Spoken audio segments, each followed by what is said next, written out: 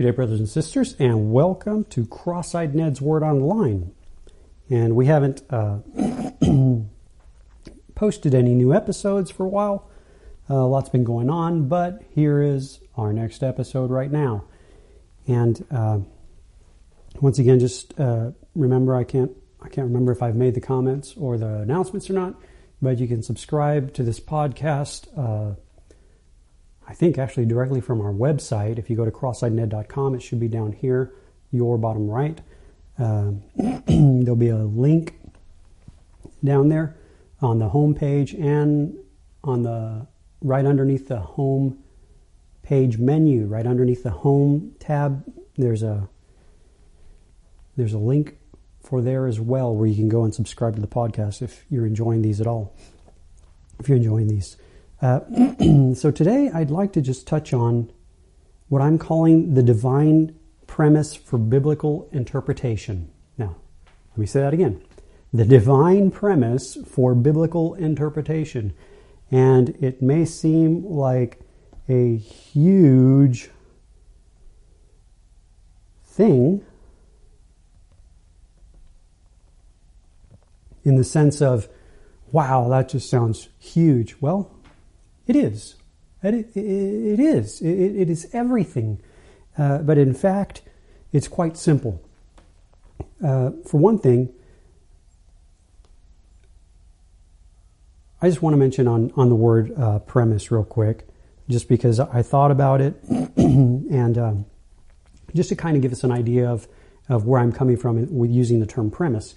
This is Webster's 1828 dictionary, and it says, basically, it's Latin, comes from the Latin, to send before. First definition, to speak or write before. Or as introductory to the main subject, to offer previously as something to explain or aid in understanding what follows. Second definition, to send before time. And then it says not in use. Third definition, to lay down premises or first propositions on which rests the subsequent reasonings. And the fourth definition, to use or apply previously. Well, basically, it's something that goes before something else. And as stated, the title for this sharing is the divine premise for biblical interpretation. And what I want us to look at is basically this.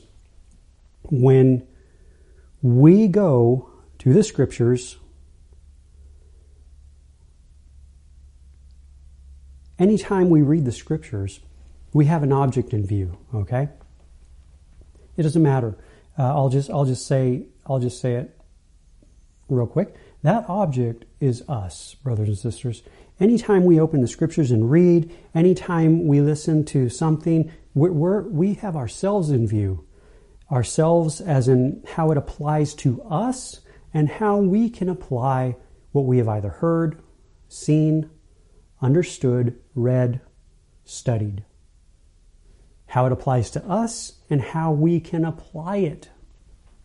Well, that would be that would be like saying we're the premise of the scriptures, or we're the object of the scriptures, and we know that is not so. That is not true. And all of us can agree, yes, that is not true. And yet we still do stuff like that.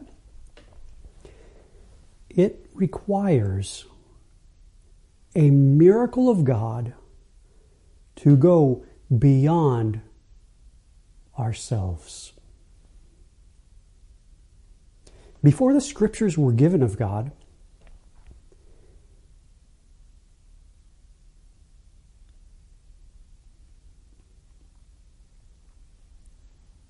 God knew the purpose for which He would give them. Even before He gave the scriptures, what we call now our Bibles, our Bible. Before God gave the scriptures, I want you to think about this. Listen and think about this. God the Father had God the Son in view. And out from the Father, beholding the Son, the Father spoke. He spoke of that which he beheld, his Son. So, all right. So God gives the Scriptures, which is what we call the Word of God. And the Scriptures are nothing less than, nothing other than God the Father testifying of His Son. In John chapter 5, verse 39 through 40, it's beautiful. This is, even with our title, the divine premise for biblical interpretation. This is God's reason for giving the Scripture. The way we can come to be able to interpret the Scripture correctly. And I'll say this, the majority of scholars, if not all scholars, will say biblical interpretation is dependent upon context. Context is everything. And I totally agree with that. I completely agree with that. And I will give you the context of the Scriptures by Jesus Himself in John chapter 5, verse 39, and, verse 39 and verse 40, we'll see some more. All right.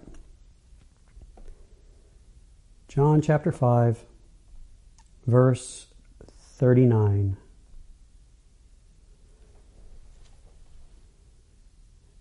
Jesus is speaking to the Jews. He says, "Search the Scriptures. I know you search the Scriptures, for in them you think you have eternal life, and they are they which testify of me."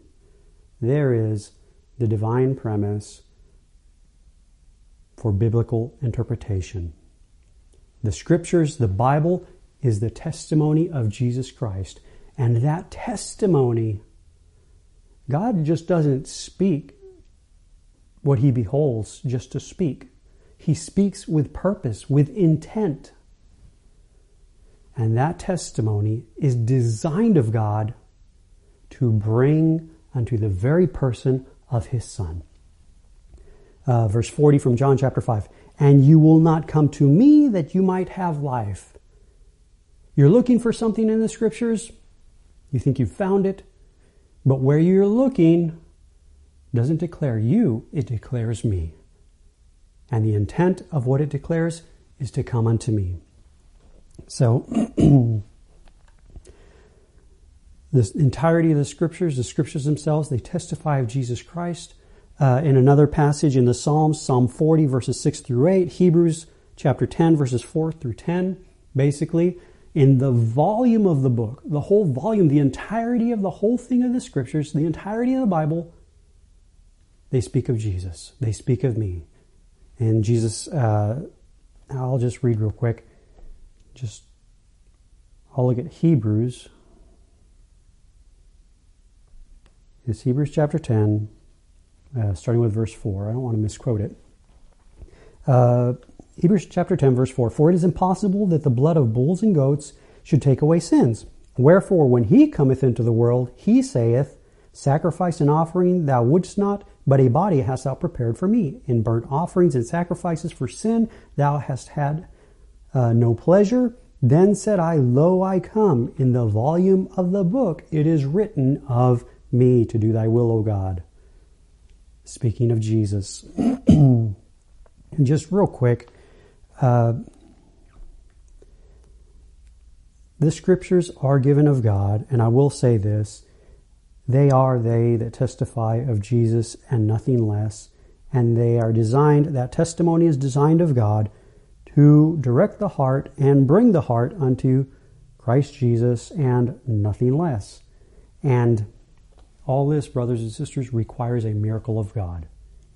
You can't do it, I can't do it, hands down. There is nothing that we can do in and of ourselves to see the intent, the object of the Scriptures of the Bible that we have. There's nothing that we can do that will take us beyond ourselves to behold the truth. who Christ himself is. They speak of Jesus. This requires a miracle of God. We can't do this. Another thing that I've mentioned several times in different Bible classes and conferences is basically this. If the thing, T-H-I-N-G, whatever it is, if the thing is of God, it is without doubt designed of God to direct the heart and bring the heart under the person of Christ his Son. And within that falls the Scriptures given of God.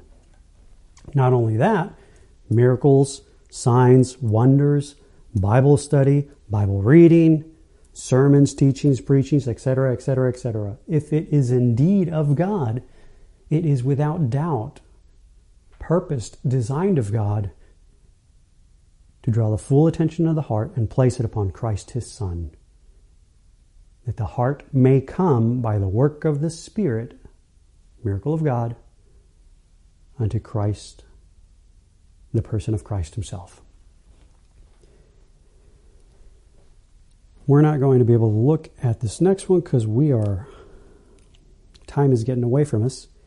But maybe for our next episode, we'll be looking at the order, a beautiful order of the way things should go normally in our reading and studying of the Scriptures.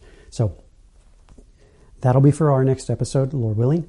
Just remember once again, the divine premise for biblical interpretation is this. Jesus himself speaking this, John chapter 5, verse 39, they are they that testify of me. The Scriptures testify of Jesus and nothing less. And it requires a miracle of God for the attention of our heart to be placed upon the eternal object who Christ himself is. So may we present this to the Holy Spirit, what we've heard, to God the Father. May we present all of our Bible reading, all of our Bible study unto the Holy Spirit, that God would do in our heart that which he desires to do. Amen? Amen. So we'll see you in our next sharing. And once again, if you want to subscribe to this podcast, you can do so. Bottom right-hand corner at crosseyeedned.com. And also, if you're finding us on YouTube, you can hit the subscribe button on YouTube as well. Lord bless. We'll see you in our next sharing.